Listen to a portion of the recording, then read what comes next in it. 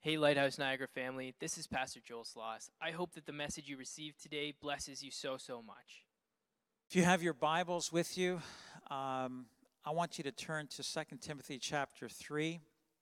I want to read one passage, and we're going to be looking at this chapter, and I know I've touched on it in the last year. I know we've gone through this, but I want to focus in on one verse in particular. 2 Timothy chapter 3, verse 5. It says, having a form of godliness, but denying its power, from such people turn away. So this form of godliness, having a form of godliness, an appearance of reverence, of respect, of piety towards God, acknowledging God to a certain extent. There's an outward appearance of that. Having a form of godliness, but denying its power, and from such people turn away. So this last part of this verse is a conclusion of the verses before this, including the beginning part of verse 5. Tonight, I'm just putting a title on this, some instruction or instructions for perilous times, for dangerous times. Perilous means dangerous times. So from verse 1, and as I mentioned earlier, I'm going to be focusing a little bit more on verse 5. I don't want to get bogged down too much in the rest of it, but I do want to just quickly go over some instruction for perilous times. The first point that I want to make is that perilous times will come in the last days. In fact, perilous times are already here. We are living in perilous times. And it says, but know this, that in the last days, perilous times will come. And then it goes into a list, and I would almost say, let this list be maybe a thing of warning or a checklist for you as an individual. Lord, that I would not get caught up in these things. So it goes through a whole list of items here that will be prevalent, and it is already prevalent now. And I would almost say that these things are not just signs that are out there in the world, but would also be creeping into the church and even into the believer's life. Or those that would say, hey, yeah, but I am a Christian. So it goes through this list, and once again, I'm not going to bog down too much on this. I might give a point here or there. But it says, for men will be lovers of themselves. So it's about self. It's all about me. It's what I'm going through, what I'm having, or what I want, what I desire. It's about me. So a very self-centered existence. It's all about me. Lovers of themselves. Lovers not just of themselves, but lovers of money.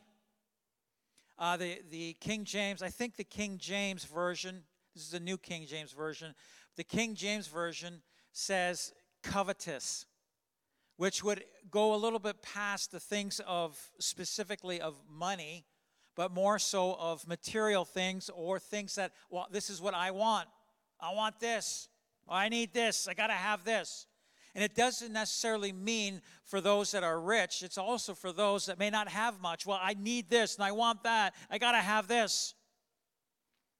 Lovers or covetous of things of this world. You know what? Sometimes this last few weeks, people have been moving. They've had to move a distance away, and recognizing they can't take it with them. They can't take everything with them. So in the process of moving, it's like, well, I really don't need that. I don't got room for that. I got to get rid of. And so there's a letting go and getting rid of items. And you recognize as we accumulate things like, wow, I've got so much stuff that is unnecessary. If I had to leave or go, whatever, I'm not taking that along with me. And so many items that when the Lord comes back, it's like we're not taking anything with us. We're not taking anything with us, and there's this covetousness that is even prevalent at this time. Boasters, proud, I guess a dependence on their own accomplishment, the accomplishment of self and of man, boasting, prideful, blasphemers. Part of that would be, maybe I don't blaspheme so much with my mouth as I do with the fact that I really, God, you're not necessary. Some of these things that they would not be creeping into our lives at this point. But this is how it will be in the last days, perilous times. And this behavior, disobedient to parents, unthankful, unholy, unloving. I think the King James Version says, without natural affection. There's no affection, no natural affection. There's a distorted affection. I'll tell you, if there's been a distortion, we see a distortion when it comes to what God would prescribe as love, and how we should love one another and love our spouse, and all of that. There's a distorting of that at this time. Yeah.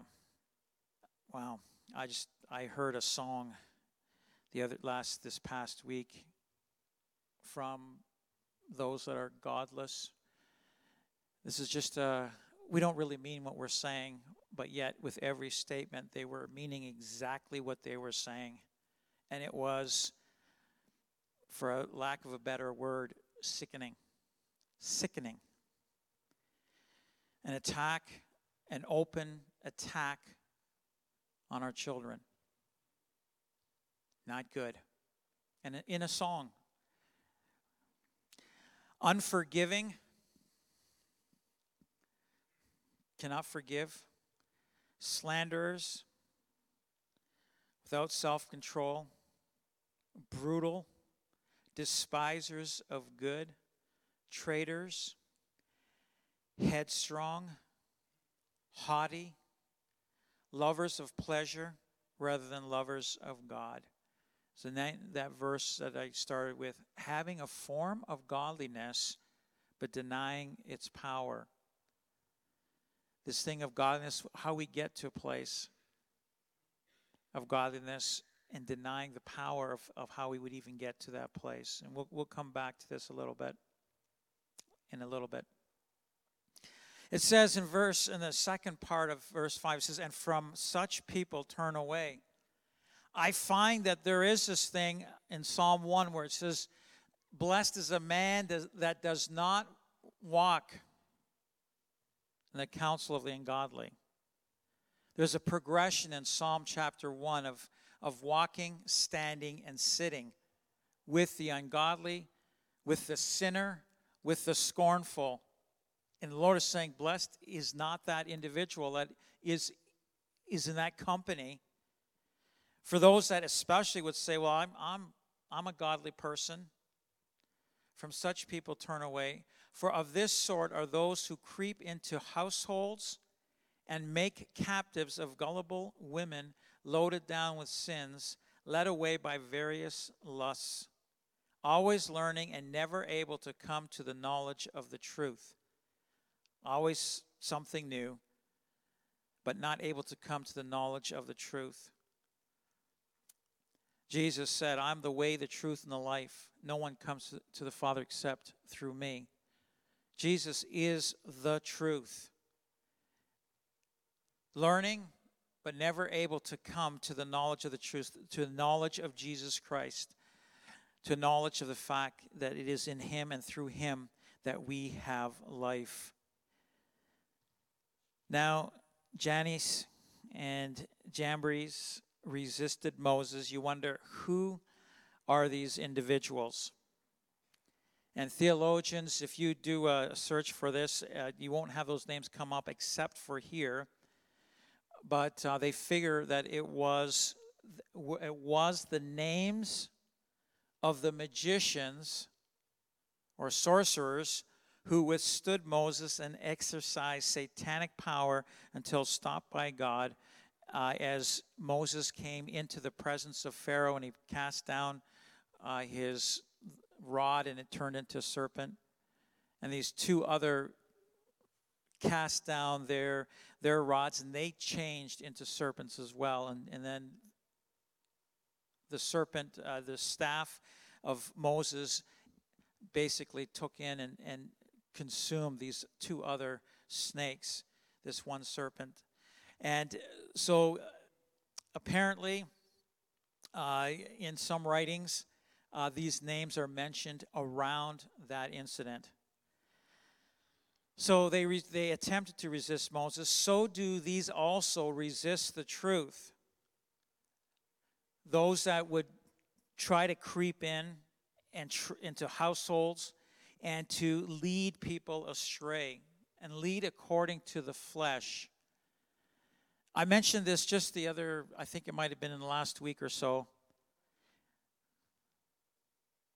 that I had a pastor mention to me that two parts of our existence, our being, have to do with what we feel. What we feel. And so the comment that was to me from a pastor was saying, we need, because we are body, soul, and spirit, the body and the soul need to be catered to the felt needs of the flesh and the soul that can be persuaded by the flesh. I was like, I can't believe what I'm hearing right now, because Paul writes, and we have in the Word of God, that when it comes to our flesh is contrary to the Spirit. There should, in fact, not be a catering to the flesh, but a crucifying of the flesh. There's to be a putting down of the old man, the old nature. In fact, that's something that we battle daily. Just so you know. Daily, it says daily taking up the cross. We deny ourselves daily, taking up the cross, following Jesus, if we're going to be his disciples. And this daily thing of the cross, it is about our flesh being crucified. And so I couldn't believe as I heard this thing of, well, you know what, we need to cater to the flesh needs of the individual.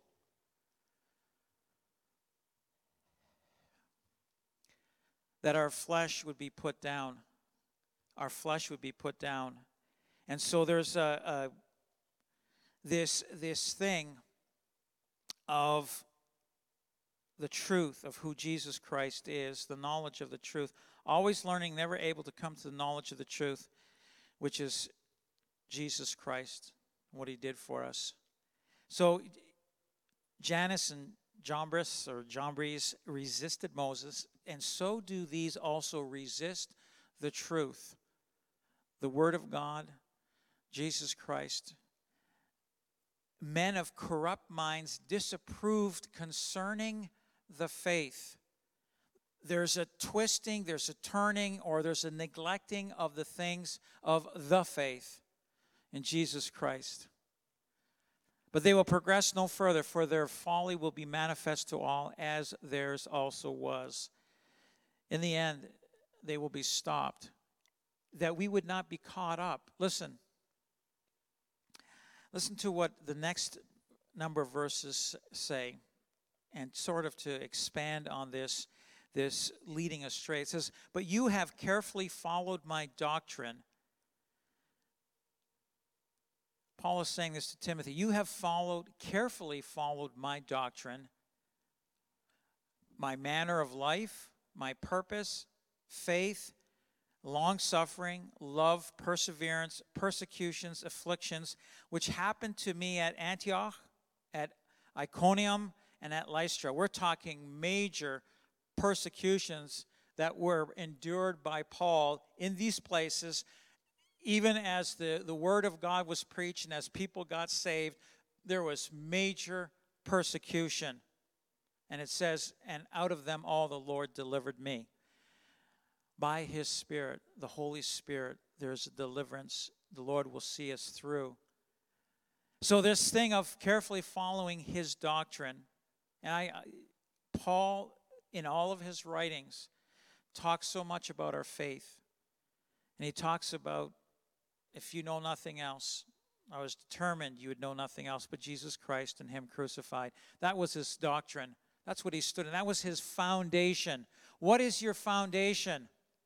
If your foundation is somewhere else, if your faith is somewhere else, you will falter. I will falter if I shift off of that foundation of Jesus Christ and him crucified. To follow Paul's doctrine is to follow and have that foundation of Jesus Christ and him crucified. To the point where he says, I am crucified with Christ. Nevertheless, I live in this body, in this flesh, by faith in the Son of God who gave himself for me. Praise God.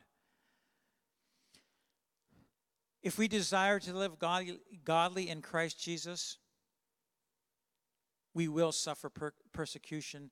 We do not have to be afraid. As he said, the Lord delivered him out of them all persecutions. And so this second part of 2 Timothy 3:12 says, yes, and all who desire to live godly in Christ Jesus will suffer persecution. Galatians 5, verse 11, Paul writes, and I, brethren, if I still preach circumcision, why do I still suffer persecution? How come I'm suffering persecution?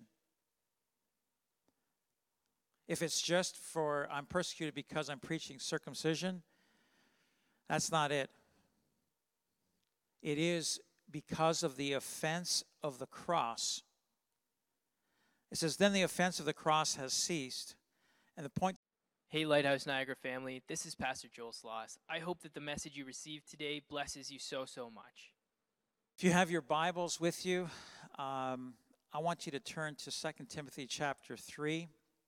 I want to read one passage, and we're going to be looking at this chapter, and I know I've touched on it in the last year. I know we've gone through this, but I want to focus in on one verse in particular.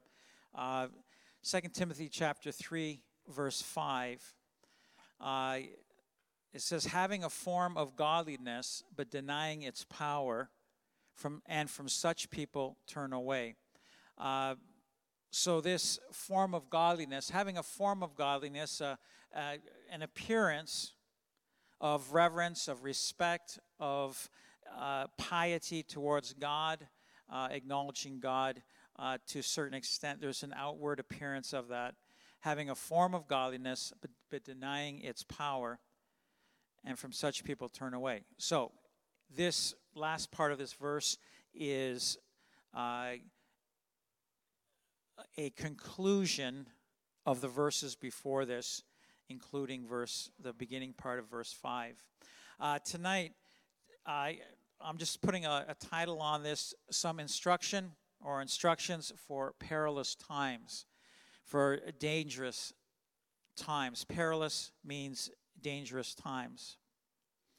So from verse 1, and as I mentioned earlier, I'm going to be focusing a little bit more on verse 5.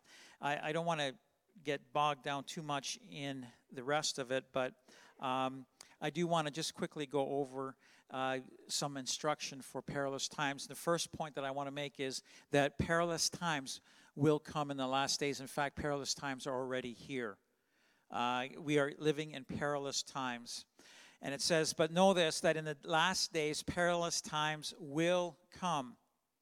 And then it goes into a list. And I would almost say, let this list be maybe a thing of warning or a checklist for you as an individual. Lord, that I would not get caught up in these things. So it goes through a whole list of items here that will be prevalent, and it is already prevalent now. And I would almost say that these things are not just signs that are out there in the world, but would also be creeping into the church and even into the believer's life. Or those that would say, hey, yeah, but I am a Christian. So it goes through this list, and once again, I'm not going to bog down too much on this. I might give a point here or there. But it says, for men will be lovers of themselves. So it's about self. It's all about me. It's what I'm going through, what I'm having, or what I want, what I desire. It's about me. So a very self-centered existence. It's all about me.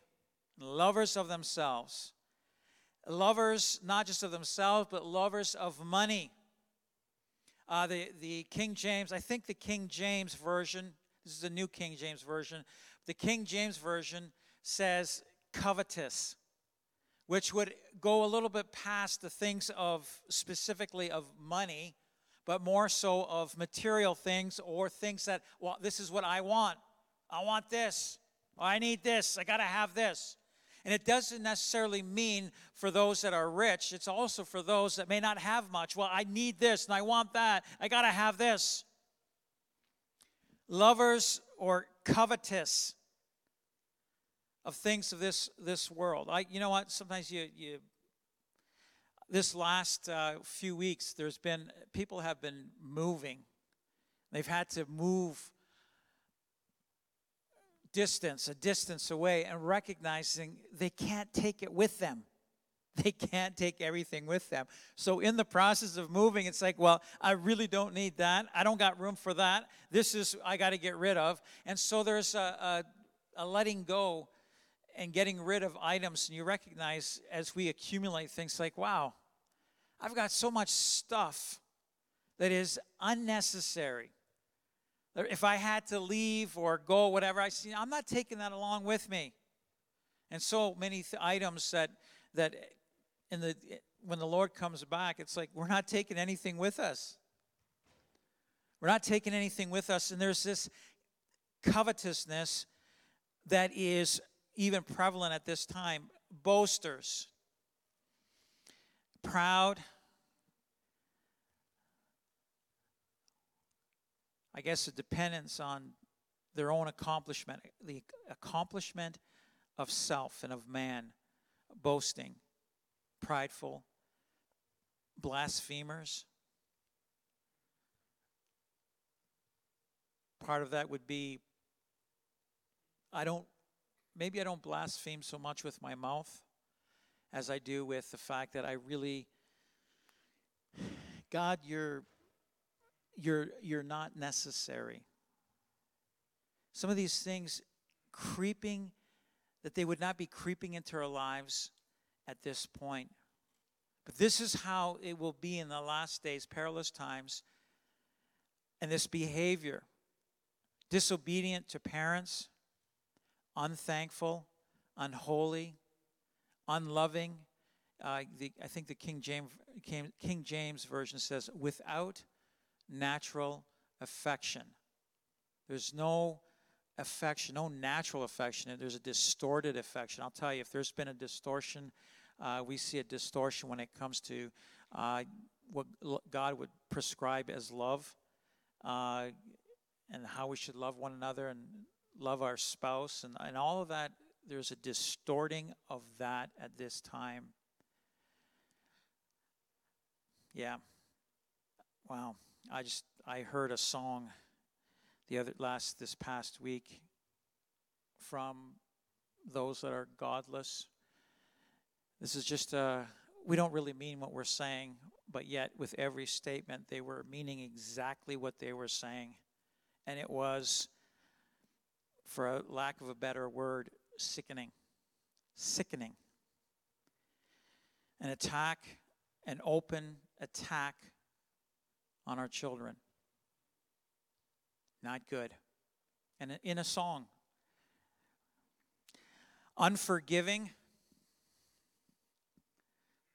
cannot forgive, slanderers, without self-control, brutal, despisers of good, traitors, headstrong, haughty, lovers of pleasure rather than lovers of God.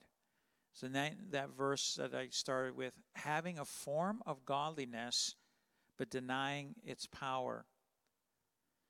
This thing of godliness, how we get to a place of godliness and denying the power of how we would even get to that place. And we'll come back to this in a little bit.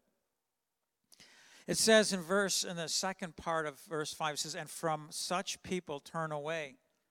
I find that there is this thing in Psalm 1 where it says, blessed is a man that does not walk in the counsel of the ungodly. There's a progression in Psalm chapter 1 of walking, standing, and sitting with the ungodly, with the sinner, with the scornful. And the Lord is saying, blessed is not that individual that is in that company. For those that especially would say, well, I'm a godly person. From such people turn away. For of this sort are those who creep into households and make captives of gullible women loaded down with sins, led away by various lusts, always learning and never able to come to the knowledge of the truth. Always something new, but not able to come to the knowledge of the truth. Jesus said, I'm the way, the truth, and the life. No one comes to the Father except through me. Jesus is the truth. Learning, but never able to come to the knowledge of the truth, to the knowledge of Jesus Christ, to knowledge of the fact that it is in Him and through Him that we have life. Now, Janice and Jambres resisted Moses. You wonder, who are these individuals?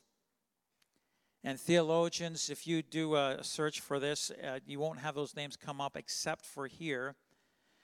But they figure that it was the names of the magicians or sorcerers who withstood Moses and exercised satanic power until stopped by God as Moses came into the presence of Pharaoh and he cast down his rod and it turned into a serpent.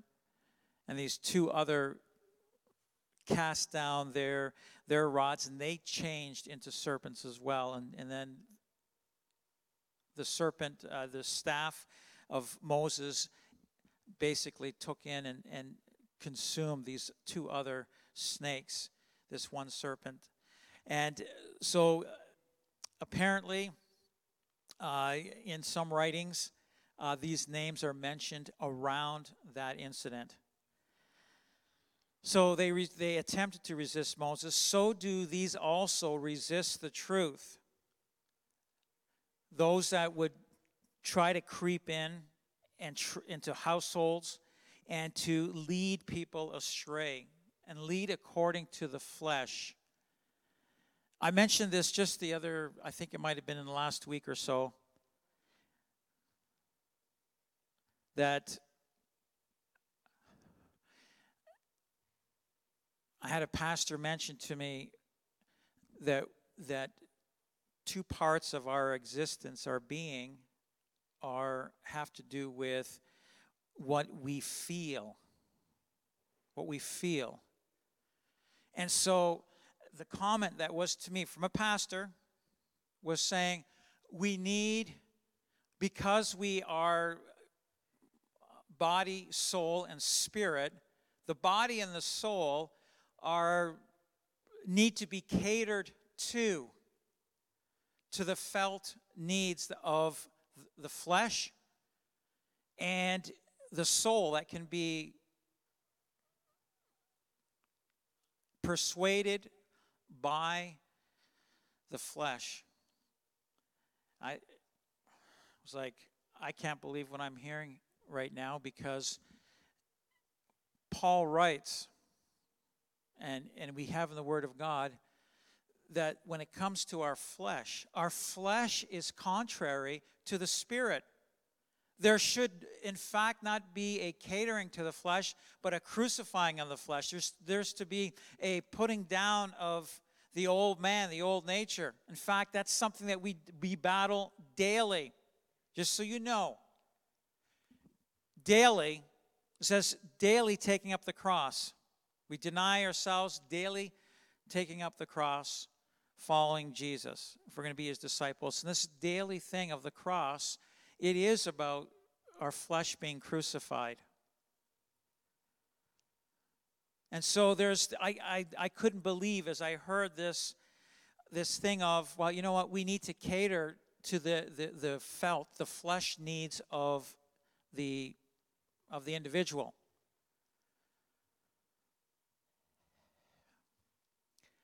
That our flesh would be put down. Our flesh would be put down. And so there's this thing of the truth of who Jesus Christ is, the knowledge of the truth. Always learning, never able to come to the knowledge of the truth, which is Jesus Christ, what he did for us. So Jannes and Jambres resisted Moses, and so do these also resist the truth, the Word of God, Jesus Christ. Men of corrupt minds disapproved concerning the faith. There's a twisting, there's a turning, or there's a neglecting of the things of the faith in Jesus Christ. But they will progress no further, for their folly will be manifest to all, as theirs also was. In the end, they will be stopped, that we would not be caught up. Listen to what the next number of verses say, and sort of to expand on this leading astray. It says, "But you have carefully followed my doctrine." Paul is saying this to Timothy. You have carefully followed my doctrine, my manner of life, my purpose, faith, long-suffering, love, perseverance, persecutions, afflictions, which happened to me at Antioch, at Iconium, and at Lystra. We're talking major persecutions that were endured by Paul in these places. Even as the word of God was preached and as people got saved, there was major persecution. And it says, and out of them all the Lord delivered me. By his Spirit, the Holy Spirit, there's a deliverance. The Lord will see us through. So this thing of carefully following his doctrine, and Paul, in all of his writings, talks so much about our faith. And he talks about, if you know nothing else, I was determined you would know nothing else but Jesus Christ and him crucified. That was his doctrine. That's what he stood in. That was his foundation. What is your foundation? If your foundation is somewhere else, if your faith is somewhere else, you will falter. I will falter if I shift off of that foundation of Jesus Christ and him crucified. To follow Paul's doctrine is to follow and have that foundation of Jesus Christ and him crucified. To the point where he says, I am crucified with Christ. Nevertheless, I live in this body, in this flesh, by faith in the Son of God who gave himself for me. Praise God. If we desire to live godly in Christ Jesus, we will suffer persecution. We do not have to be afraid. As he said, the Lord delivered him out of them all the persecutions. And so this second part of 2 Timothy 3:12 says, yes, and all who desire to live godly in Christ Jesus will suffer persecution. Galatians 5, verse 11, Paul writes, and I, brethren, if I still preach circumcision, why do I still suffer persecution? How come I'm suffering persecution? If it's just for I'm persecuted because I'm preaching circumcision, that's not it. It is because of the offense of the cross. It says, then the offense of the cross has ceased. And the point that he's making here is the reason that we do suffer persecution is because we do cling to the cross of Christ. And there's a persecution as a result of it. There's this warning of not being deceived by evil men and impostors, or those, an impostor is somebody claimed to be something that they are not. An impostor. They claim to be godly, men of God, women of God, and there's a deception that takes place. It says, but evil men and impostors will grow worse and worse, deceiving and being deceived. Some knowing that what they're doing is false and a deception, they know it, and others not knowing that what they are projecting or speaking is off and is a deception because they themselves have been deceived. I don't know what's worse. I think, well, obviously both are bad. To purposely deceive somebody, saying that you're, hey,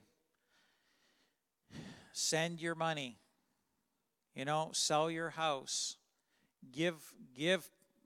plant a seed.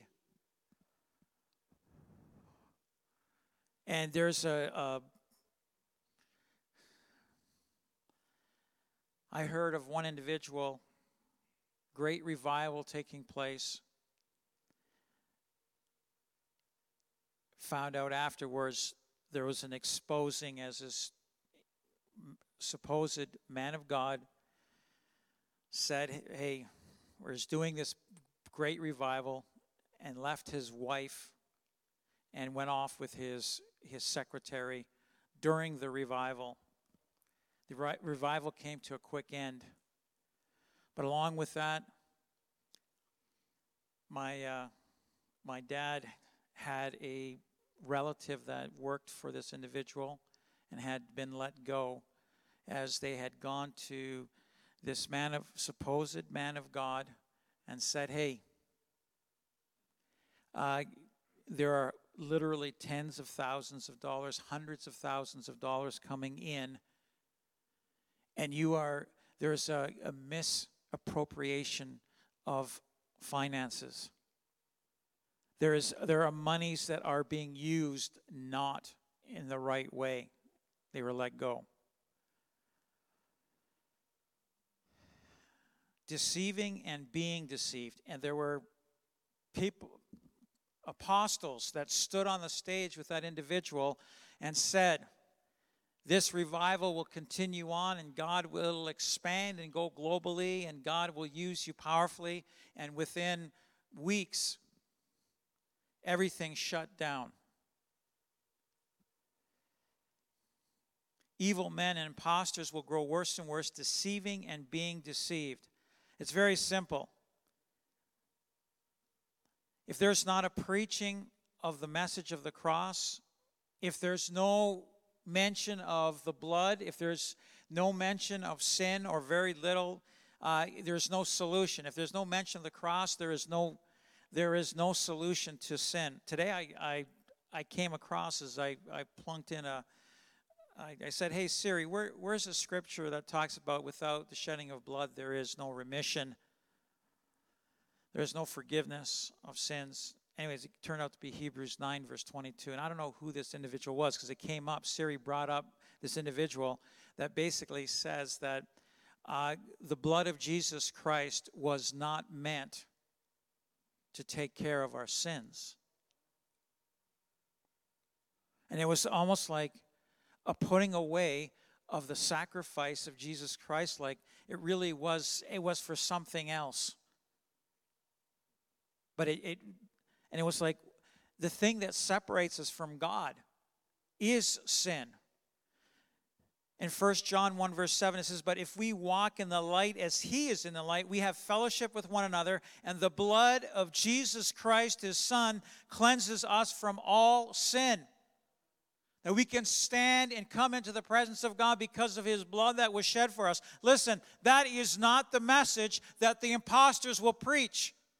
That is not the message of an evil person that claims to be a man of God.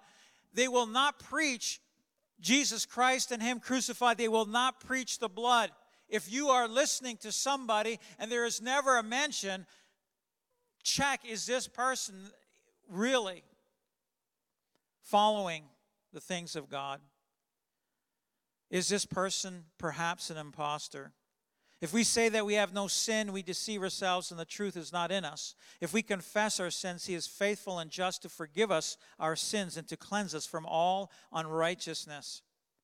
If we say that we have not sinned, we make him a liar and his word is not in us. My little children, these things I write to you so that you may not sin. And if anyone sins, we have an advocate with the Father, Jesus Christ the righteous, and he himself is the propitiation for our sin. The sacrifice, the thing that takes care of our sin, and not for ours only, but also for the whole world, even as anybody would believe on Jesus Christ. That we would not be deceived in these last days by impostors. Some instruction for these perilous times. In verse 14, 2 Timothy 3:14 says, "But you must continue in the things which you have learned and been assured of, knowing from whom you have learned them." Know the individual that is teaching you. Know them, not just YouTube. "And that from childhood you have known the Holy Scriptures, which are able to make you wise for salvation, which is in Christ Jesus.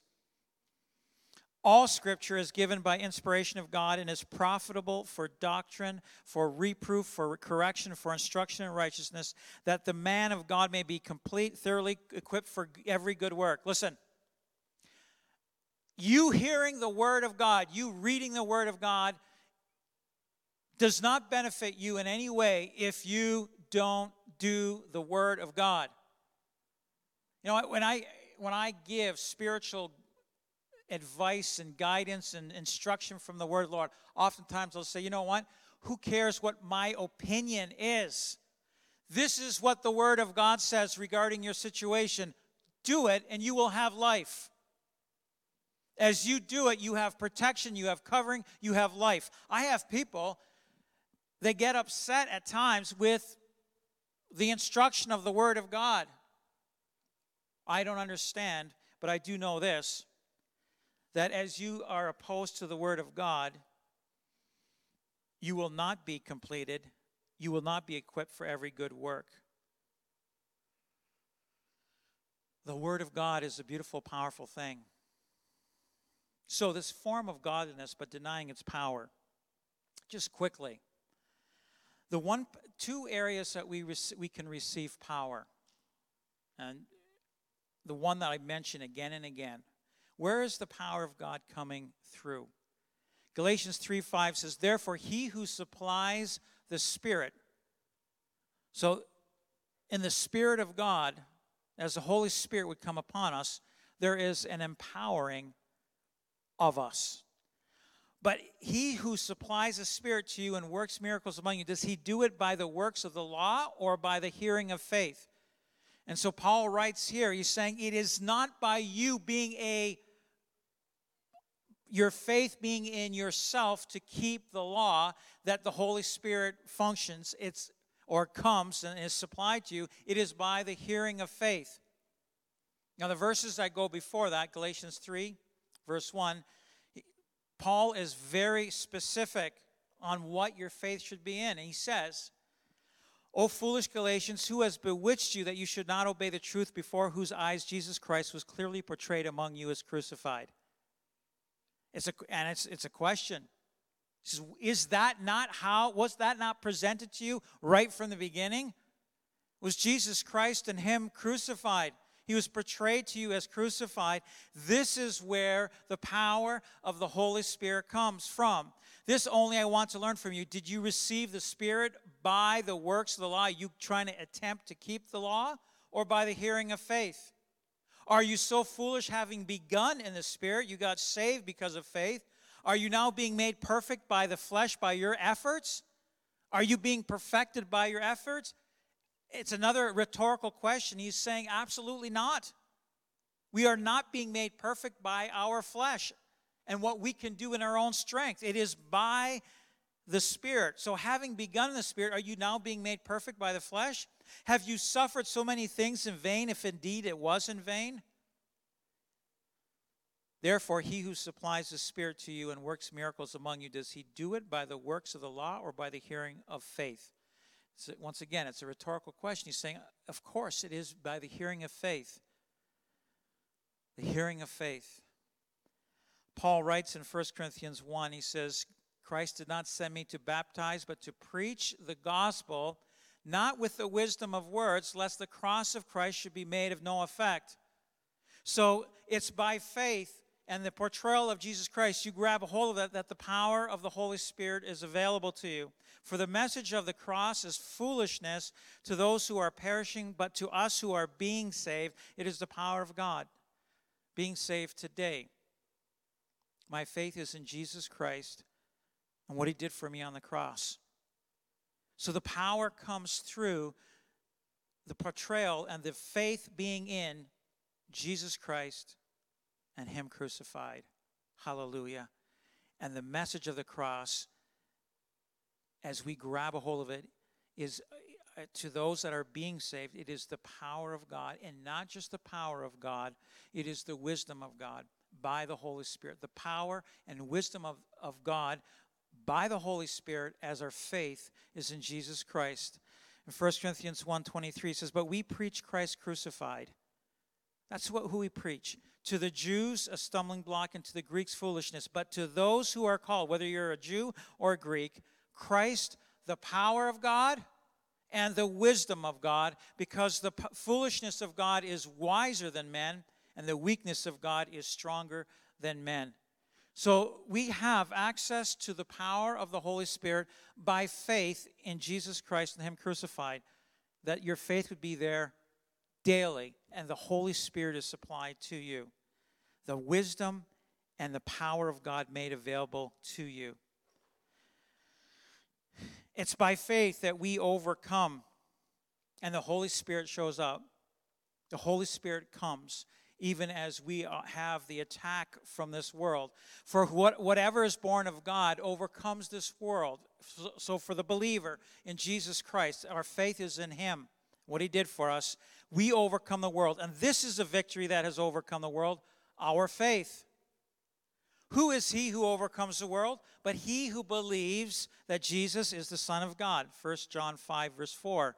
And then Paul begins to expand on this in verses 6 and on.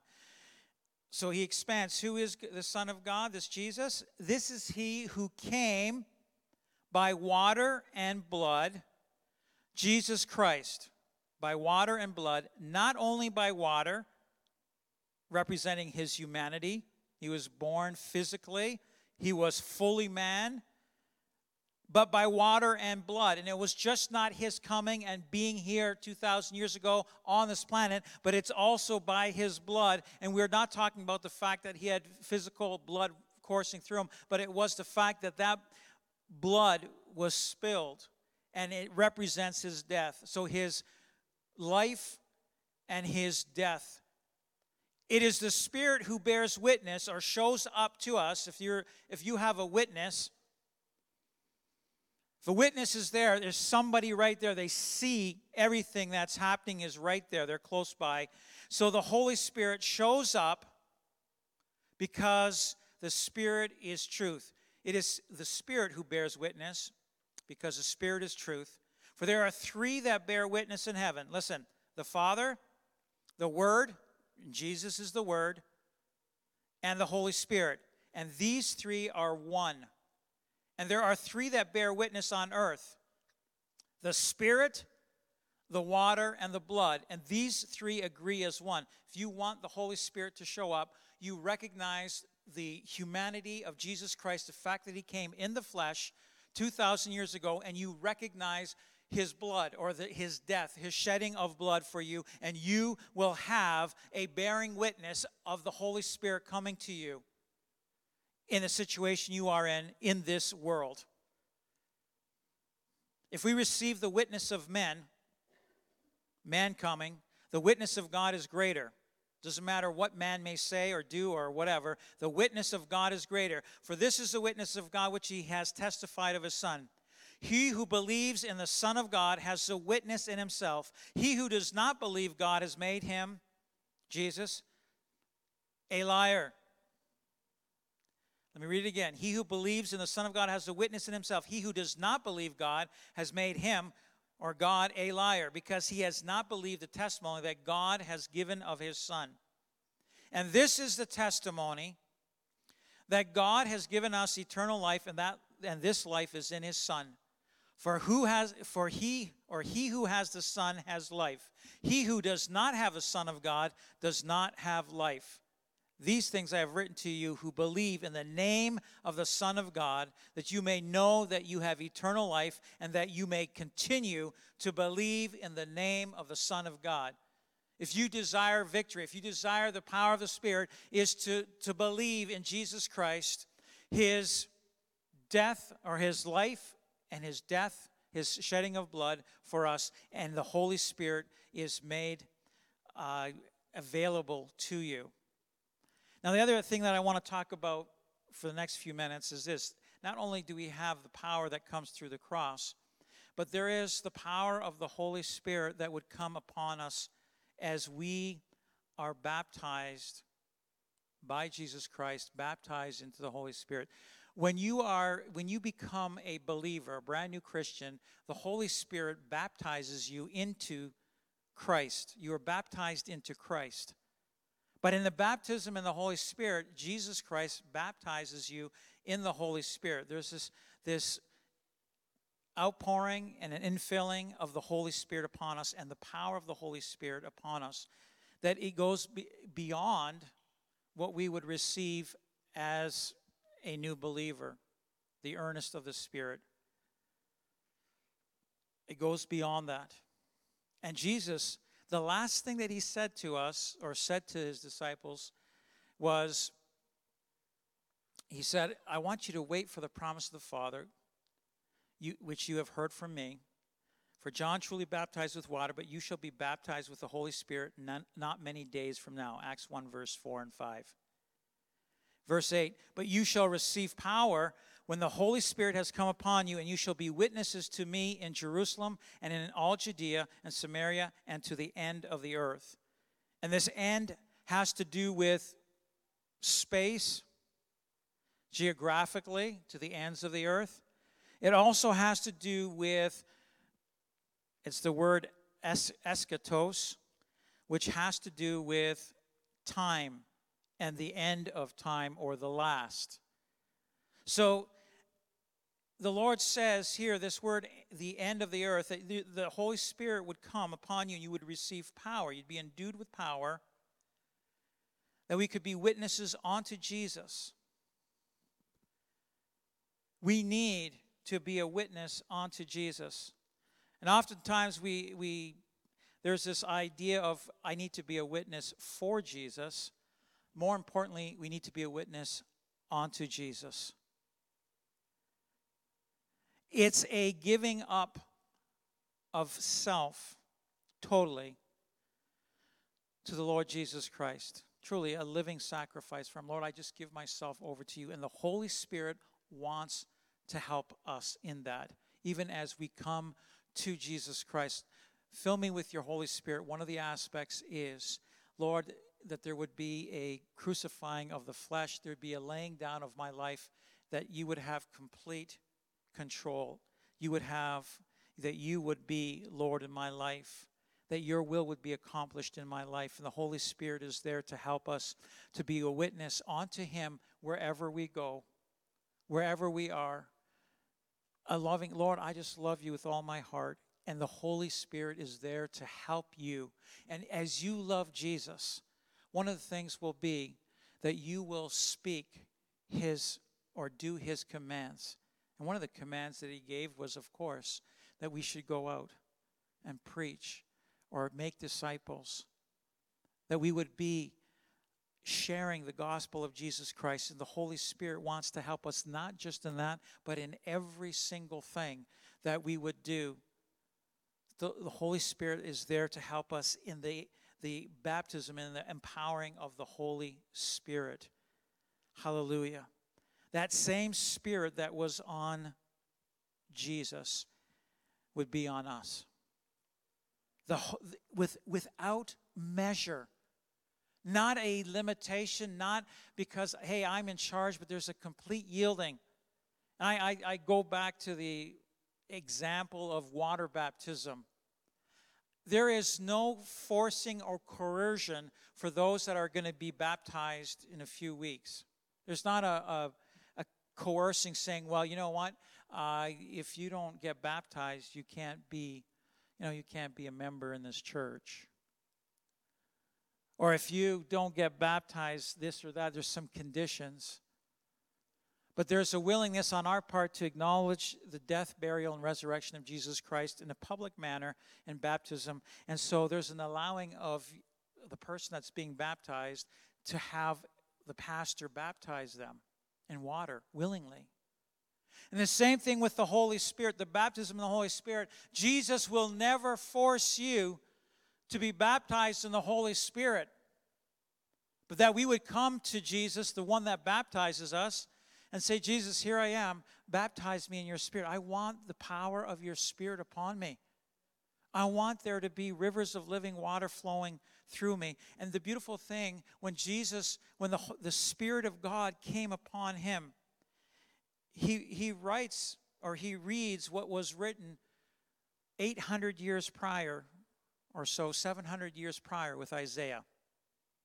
700 years before Christ came, Isaiah writes, and it says, he found the place where it was written in the prophet Isaiah, the Spirit of the Lord is upon me, because he has anointed me to preach the gospel to the poor. He has sent me to heal the brokenhearted, to proclaim or preach liberty to the captives, and recovery of sight to the blind, to set at liberty those who are oppressed, to proclaim the acceptable year of the Lord.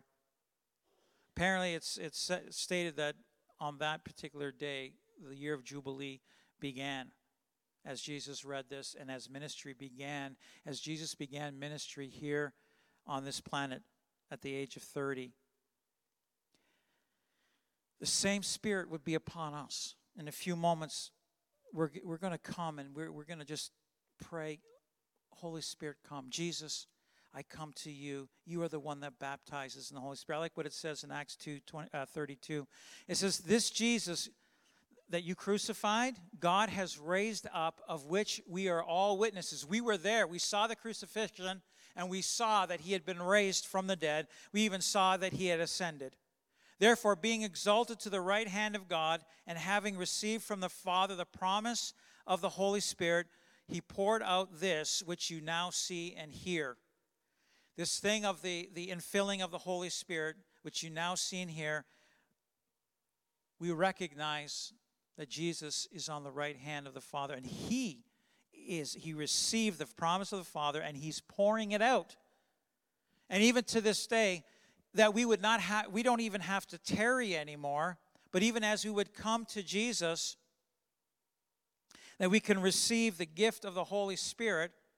In Luke 11, verse 9, it says, so I say to you, ask, and it will be given to you. Seek, and you will find. Knock, and it will be opened to you. For everyone who asks receives, and he who seeks finds, and to him who knocks it will be opened.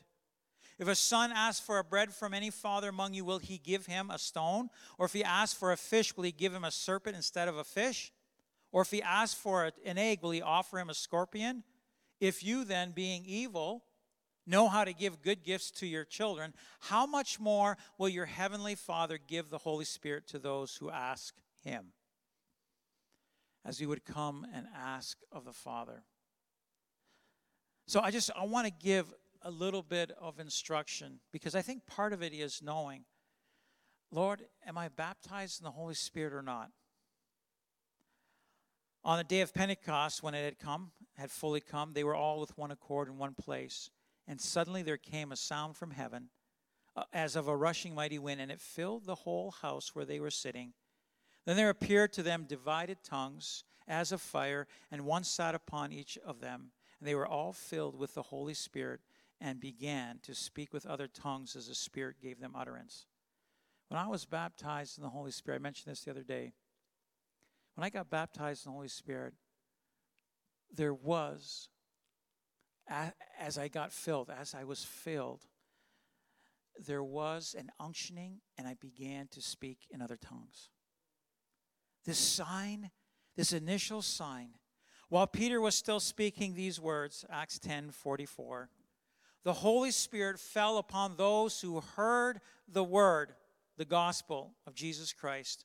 And even as they believed, it says, and those of the circumcision, the Jews who believed, were astonished, as many as came with Peter, because the gift of the Holy Spirit had been poured out on the Gentiles as well also.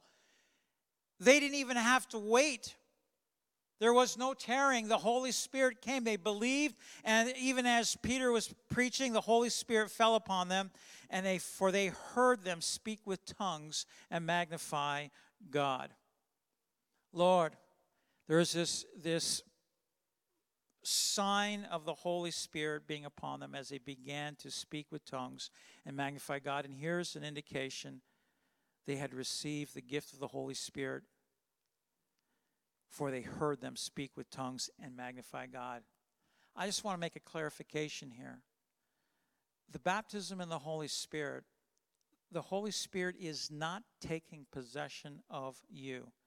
There is an unctioning for an utterance to be given. For goodness sake, open your mouth and begin to just praise God in another tongue, in another language. The Holy Spirit will not possess your tongue, but he will give an utterance or an unctioning to you to begin to speak forth in another language. You say, why tongues? There are so many benefits of tongues. I won't even get into it tonight. But there are so many benefits. One of the ones that I really appreciated was the edifying of my inner man as I began to speak in tongues on a regular basis. I speak in tongues. That's just one of many benefits of speaking in tongues. Another one is of warfare, spiritual warfare. The enemy hates when we speak in tongues as we do spiritual warfare. Another one is for our faith to be strengthened in Jude 4:20. Another one is that there's a refreshing that comes. There's a rest that comes to us as we speak in tongues. Isaiah 28, verse 11 and 12. There's so many blessings and benefits. There's a praise and worship. Other parts are just a worshiping unto the Lord in another language as your spirit, the Holy Spirit unctions your spirit, and your spirit, our spirit, begins to worship the Lord. What a beautiful thing. And it's not confined to the limitations of the human mind, what my mind can conjure up. Can we just stand and if we would come and maybe you're filled with the Holy Spirit already, but you will come and just say, I stand in the gap for those that may be fearful, those that may be ignorant, those that for whatever reason just they don't know, that you would come and stand and begin to intercede. Lord, let your Spirit fall on me. So as you come, I just want to read this last section from Acts chapter 19. From verse 1, it says, and it happened when Apollos was at Corinth that Paul, having passed through the upper regions, came to Ephesus, and finding some disciples, he said to them, did you receive the Holy Spirit when you believed? So they said to him, we have not so much as heard whether there is a Holy Spirit. So they were believers, but they didn't even know about the Holy Spirit. And he said to them, into what were you baptized? So they said, into John's baptism, baptism of repentance. And Paul said, John indeed baptized with a baptism of repentance, saying to the people that they should believe on him who came after him, that is, on Christ Jesus. When they heard this, they were baptized in the name of the Lord Jesus. And when Paul had laid hands on them, the Holy Spirit came upon them, and they spoke with tongues and prophesied. There were 12 men, about 12 men in all. If we could come Come. And let's just begin to pray. Holy Spirit, fall upon us. Fall upon our children. Fall upon our young people, our young adults. That there would be, let's intercede. Let there be a refreshing of us even as we would begin to pray in the Spirit. Listen, you don't have to tarry long. It says, as I read in Luke 11, you just have to ask of the promise of the Father, and He will give it. How much more will He give it to those that ask? So that we would begin to intercede. Hallelujah. Let's just begin with thanking the Lord together corporately. We would just thank Him corporately for the fact that we have life in Jesus. We have life in and through faith in His finished work for us on the cross 2,000 years ago. Hallelujah. Hey, Lighthouse family. Thanks so much for tuning in to another one of our podcast sermons. I'm Pastor Joel Sloss. For more podcasts, media, and live stream services at lighthouseniagara.com, Sundays at 10 o'clock. God bless.